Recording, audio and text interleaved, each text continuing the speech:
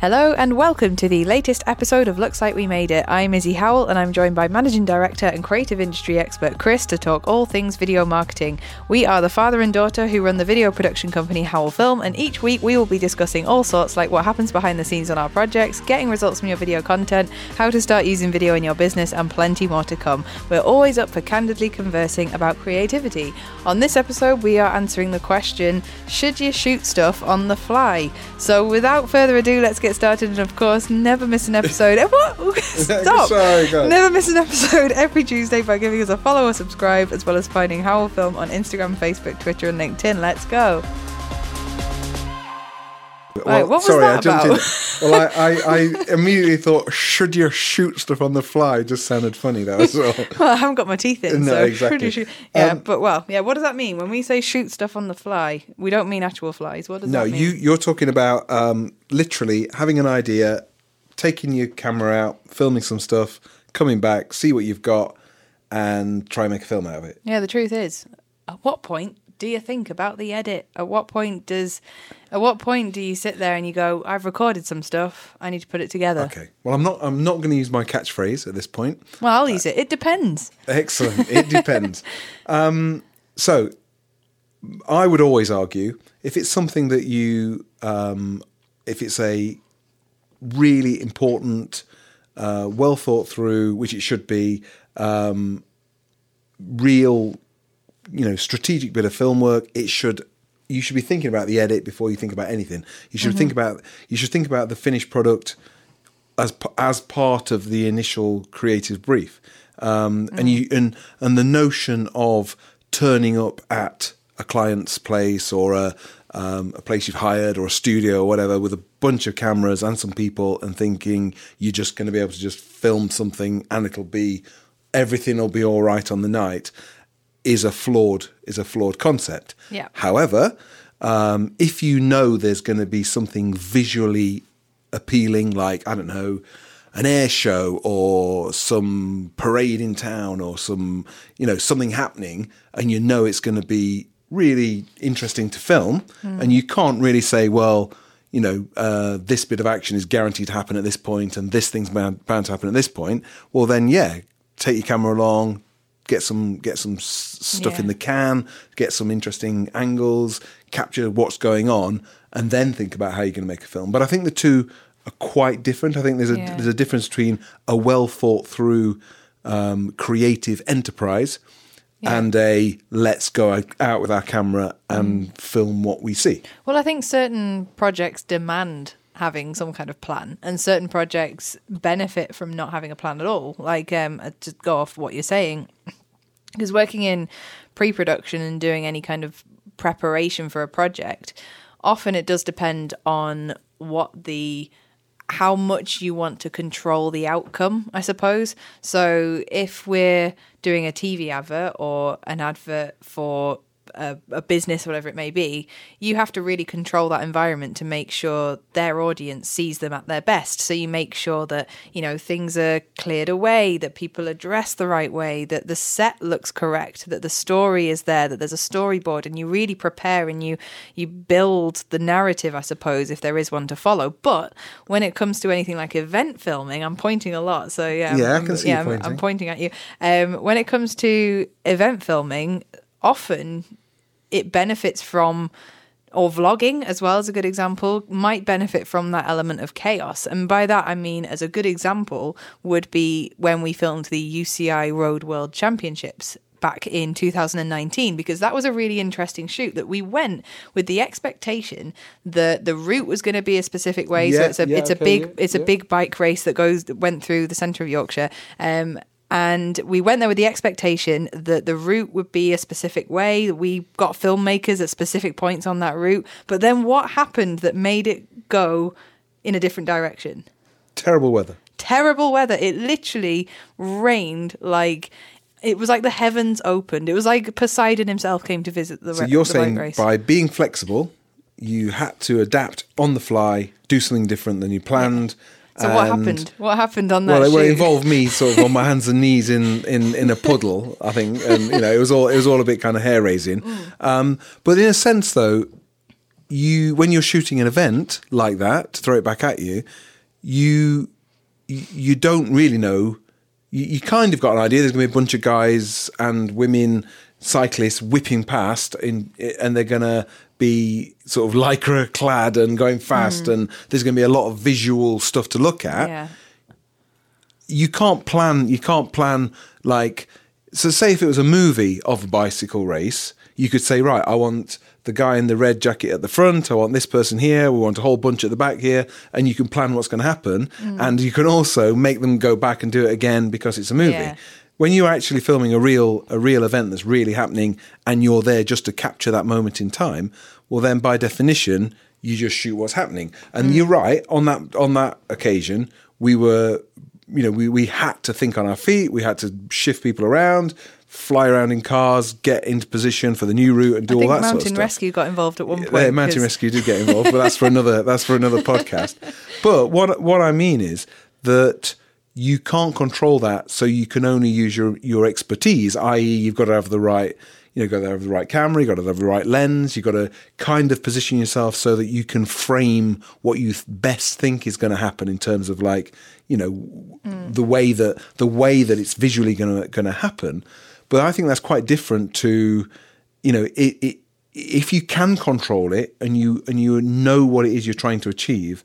I think that's an important difference. Yeah. And if a client comes and says, I would like a promo about my business, it's our role to understand what their business is. It's our role to best get a feel for their product, get a feel for their service, get an understanding of the environment they work in. And that's where, when you said, you got to make sure that everything's cleared away, because you end up in a strange thing that most desks aren't always perfectly clean, and they aren't all Ours aren't. Ours certainly aren't. But what I mean is that you then take on a kind of like a storyteller's role. You then take on a kind of like, you control that environment.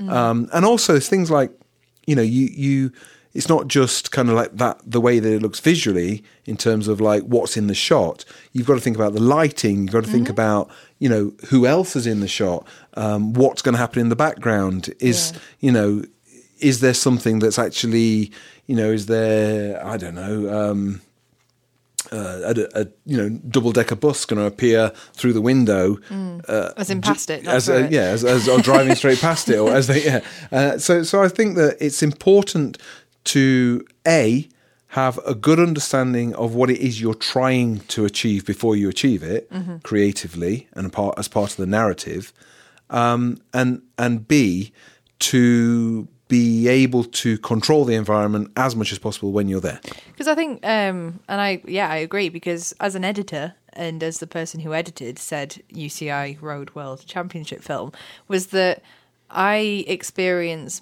both sides of the story. I both experience when we have a real set brief, when we have a storyboard or a shot list, and we're not allowed to stray away from that whatsoever.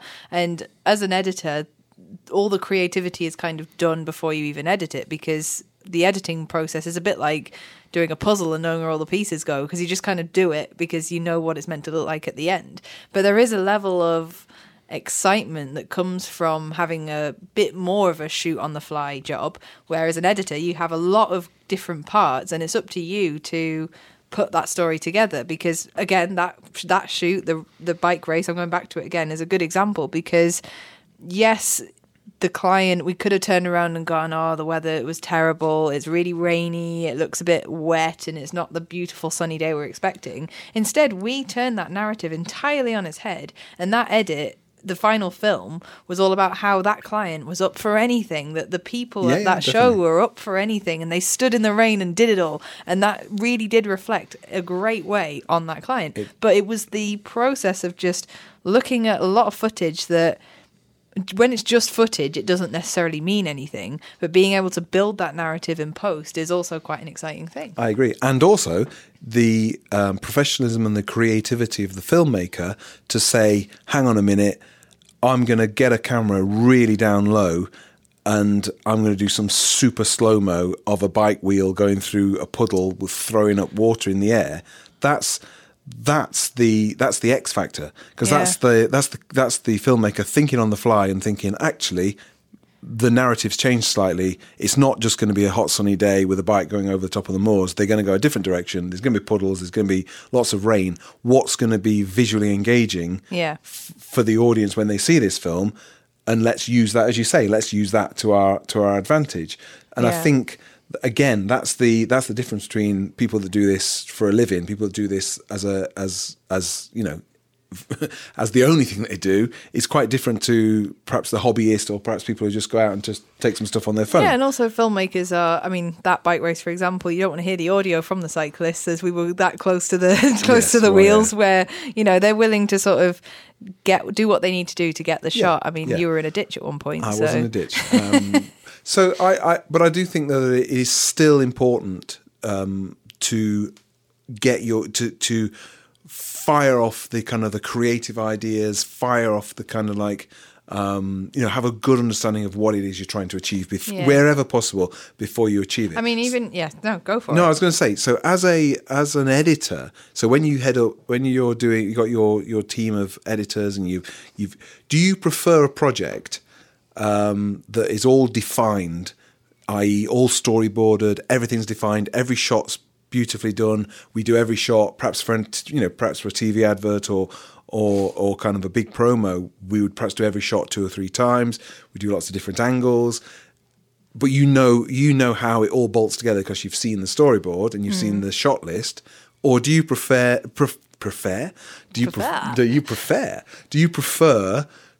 a kind of like, here's a load of footage, some of it's a bit off the wall, some of it's a bit kind of like a bit out there?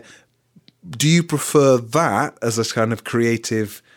Is that more of a creative challenge, and do you prefer it than a very prescribed shot list to follow?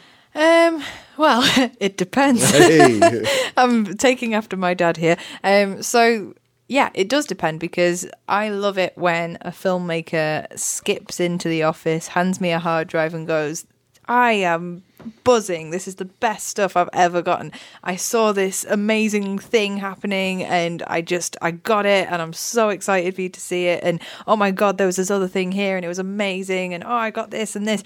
And you just bounce off that energy, and you know that the event was good, or the shoot was good, the filmmaker's happy, and the content is going to look really good. When I'm excited to see that footage, I know that what I'm putting together is going to be really good. If you get someone kind of slinking in and handing you a card going, I've got a bunch of random things, I'm not sure what to do with them, then you kind of get a little bit more nervous, because there has to be some kind of plan that's gone into it originally. Normally, if we're showing up to a shoot, we'll know what the message is, what the output is, what it is we're filming. So that gives us some direction. But I think it's hard as an editor to be given a bunch of random parts that have no meaning whatsoever. So I think regardless of the process, there should have been some thought happening at some point. Even if I'm given the brief of make this look really cool, or make this look like an event we want to go to, or make this look really exciting, that's something I can work off. But I think when you have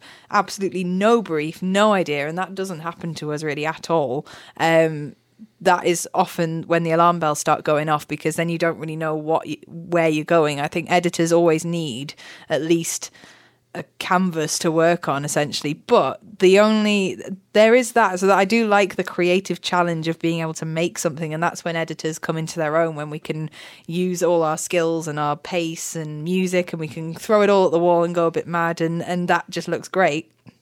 Storyboarding stuff and working off a tight storyboard and stuff, while it isn't as creatively challenging for the editor, often I get involved with the storyboarding anyway, so that editing process happens before for me anyway. So it's like a pre-edit edit. So I'm still involved in the edit, but not in front of my computer. So it's a completely different time when I would be being creative. But when you are working to a storyboard, yes, the actual putting together of the film isn't as exciting because you kind of know what to expect. It does mean you can use other creative techniques. I can really, really focus on the color correction. I can really focus on making those shots look spectacular. I can do other things and commit more time to other things that I might not have time to do if I'm only focused on the assembly. So it's Depends. It depends. Yeah. Well, I think that is the buzzword T-shirts. Hashtag. Depends. Hashtag. It depends. So what we're saying then is that depending on the actual objective, i.e., we're making a 30-second advert versus we're making a 5-minute promo, will definitely alter the way that we think the thing's going to look and feel, and the approach the filmmaker's going to make when they're making the sort of the pre-edit part of the actually filming the thing. Because again, that's the other thing, isn't it? That we come across time and time again that timing is an elastic thing. That we know that 99% of the TV work we do for advertising is 30 seconds, and you've got to, and you can tell quite a long story. You can tell a lot in 30 seconds, but generally speaking, they are the most defined pieces of work we do time wise. Clients often approach us and go, "We would like a 6 to 8 minute promo making, or we would like a 10-minute promo, or we'd like a," and actually you think to yourself, have you any idea? Go and watch, literally go and watch 8 to 10 minutes of promotional material. You will have had enough after 4. Yeah. And I think that we spend a lot of our time with clients saying, well, actually, you don't want a 5-minute promo. Well, you might want a 5-minute promo. What you actually need, and what will actually benefit your business or organization more, is probably a 2 to 3 minute tops promo that is properly specced out, properly paced. You can say an awful lot in that time. Yeah. And it's easy for, and this goes for any marketing materials, I suppose. Whenever it's anything creative, it's easy to make stuff for yourself and not for your customer. So you could make something that you think and you would sit and watch as the business person, as the owner of the business or whatever. You might make something that you would sit and watch and you think, God, I love that, and all my friends love this, and my colleagues love this, and that's great. That's a really good start. But you have to think, is my ideal customer gonna love this just as much? And they might be a completely different person. They might have completely different likes and dislikes and attention spans, and just because you will willingly sit for 10 minutes and watch something about yourself doesn't necessarily mean other people will. So really making sure that when you're doing anything marketing wise, even if it's film or not, is thinking, is this for me or is this for the person I'm selling to? The end user. The end user. Well, that's an interesting point, because we do have these conversations with clients on a fairly regular basis where we surprise them by saying, well, no, don't do that. Yeah. Not that, actually we will sort of put our foot down at times and say, well, that's a really sort of flawed concept you've got there. Yeah. And actually don't promote your funeral director business with balloons and and a tambourine, because it's probably not going to quite work on this occasion. Yeah. And I think that's ever happened. So. No, but that's an extreme case. But what I mean is that our role in this isn't just to blindly do what the client says, because that's a weird scenario, isn't it? That they hire a professional and then you ask them for their opinion of the professional's work, which is great. Everyone's entitled to an opinion, and all art and all creativity is subjective. But ultimately, you don't stand over your car mechanic saying, "Oh, I'm surprised you've used that tool for that, and I'd have used a vice grip on that nut and not a whatever." In a sense that it's a weird environment to work in the creative industry, because the irony is the least qualified people to have an opinion are the ones that you want their opinion. You seek their opinion, and the irony is they probably don't know anything. Yeah, absolutely. And if you do find yourself falling into that trap where you're thinking about what you like versus your audience, that's where the tail wags the dog a little bit in that respect. And I think that, and the best thing you can do, I mean, obviously marketing strategies, branding, all of these things, you don't just do them once. It's a bit like someone said, you spend your entire adult life cleaning your kitchen, and it's very true. Like, even if you've got a takeaway, you're still cleaning your kitchen. It doesn't matter what you do, you're always cleaning your kitchen. And it's the same with marketing. You shouldn't stop. You should always keep refreshing it, keep looking at it, keep researching. So doing that market research, doing that keeping a real close eye on what your customers want should be something you don't just do once. You should do it regularly, every few months, every year. And within that, if at any point you realize, oh, actually, this stuff I'm making is really just for me and it's not really doing very well, is check yourself, go back, talk to your customers, put things in front of ideal customers and say, what do you think of this? Give me your opinion, because that will really keep you on the straight and narrow in that respect. And you are always cleaning your kitchen. I'm interested in this clean your kitchen concept. It's true, though. Is that your definition of adulthood? That when you actually decide that you actively want to go out and clean your kitchen. Yeah, you never stop. It's always it doesn't. It's a job that is never ending. Okay, so is this a question that is this something that is this a well-known phrase that I'm just not privy to? Is this something you've made up? It's something that it's one of those things that I like to call shower thoughts. Things that when you're in the shower you go, what the hell? I always you're always you should clean your shower while you're in there. No, it's true though. But it's one of those things where it's a task that's never done, and you think it's done, and you think, oh, I'm going to sit back, but then you do anything, and you'll need to do it again. Like it's something that's an ongoing thing that's always going to have to be on your to-do list. Okay. But, yeah, your face says it all. We've gone off message slightly again. No, but what I'm trying to say is... Yes, I know what you're saying. Yes, it's never done. It's never done. No. But it's not something you can just do once and go, that's sorted, and then just leave it. No. Because it's something that has to be constantly maintained, constantly checked up on. So when you're doing any production work, any campaigns or whatever it may be, it's just to keep focused on what your customers want and keep checking back on it all the time. You should always have a finger on the pulse in that respect, because otherwise... I appreciate what you're saying, that you don't necessarily... we're not making a film for them. We're making a film for their audience. Totally, These are different people. And so back to the question of should you film stuff on the fly? What is your answer? When it's appropriate, you should. When it's not appropriate, you shouldn't. Absolutely, I agree with that. And I live on this fence, and I'm going to stay on this fence, and I'm not going to get off under any circumstances. It's the it depends fence. It's the it depends fence. Right, I'm going to throw it to you now. Do you want to put everyone in pedant's corner, or are you okay for today? I don't know if I've got any pedantry today. Excellent. I'm all out of pedantry. Trying to think if there's been anything. No, I should have had one lined up, shouldn't I? Excellent. Well, we're not going to pedant's corner, but I'm going to ask you one final question to round off this. Oh God, I can't believe I've got no pedantry. Well, you've got to stock up on your pedantry. Yes. My question to you is, would you rather be spontaneous or be planning everything? Do you like to be spontaneous, or do you like to just have a plan for everything that you do?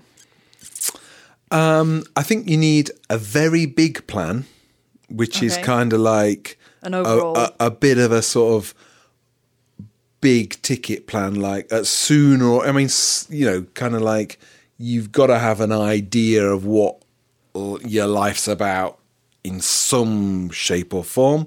But inside that bubble of your big plan, you should be spontaneous as a creative person. Wow, because I'm not spontaneous at all. I quite like a plan. I've got my diary that I live very close to. I know you are very, but then you work in a highly structured. You have to work in a highly structured, planned way. And to be fair, we all have to. We all come kicking and screaming to a certain extent. And by spontaneous, I don't mean I just decide pack up and go. Just pack up and go. I'm not going to bother coming to work for a year. But in reality, though, you might think, actually, I might give that a go, or I might look at that, or you might, there's always an angle, there's always something different, there's always something. And I think spontaneity, and I will never be able to say that again, does have its place. Mm-hmm. And I think that you should be able to go, actually, I'm going to give it, like I've just repeated myself. See? Yeah, it's true. Yeah, well, that's a spontaneous answer. That's a spontaneous answer. Well, no, it's true. And I think, that's it. It's. I think particularly after the pandemic, people have been a lot more spontaneous, have been like, we're free, let's go do something. Yeah. And I think that is also a double-edged sword for any creative person or any kind of creative interaction you have, that almost like if somebody's so buttoned up and planning orientated and super structured, there's almost like, well, by definition, kind of is not what you're looking for as a kind of ideas, seat of your pants style creative person. I like controlled spontaneity. It's like is there such a thing? There is now. It's a new theory, which is that you can... What, you put in your diary to be spontaneous? Yes, at 3 p.m. No, it's so like I don't know if I know I'll put somewhere like I'm going to Leeds for the day or something, or I'm going here for the day. You don't necessarily have to put where you're going and what you're doing. You just, while you're there, you be spontaneous, you try things, you go places. It's you're going to be somewhere. Yeah, I can see that spontaneous light, isn't Controlled spontaneity. Yeah. That's whereas you don't just get up in the morning and go, I'm going to set off driving, and where I end up is where I end up. No, because I'll always end up somewhere rubbish. Yeah, well, exactly. There is that, isn't there? I'd end up in like a petrol station somewhere. So I think that we're back to back on the fence. I think that if it's part of a big strategy and it's something that you've got to plan, then you should plan. But if it's something that you can't control, but you think there's a good chance that it's going to be visually engaging, you should get out there and give it a go. Absolutely, and always give it a go. That's what we say. So so that's it for this episode. I hope you enjoyed that, and never miss an episode every Tuesday by giving us a follow or subscribe. And if you are listening on Apple Podcasts, obviously please leave us a review. And we've been getting some really nice feedback, actually, haven't we? We're doing very well, so that's been very nice. Thank you. And you can find us wherever you get your podcasts, or on www.howlfilm.co.uk, and Howlfilm on Instagram, Facebook, Twitter, and LinkedIn. And we will see you next week. See you next week. Bye.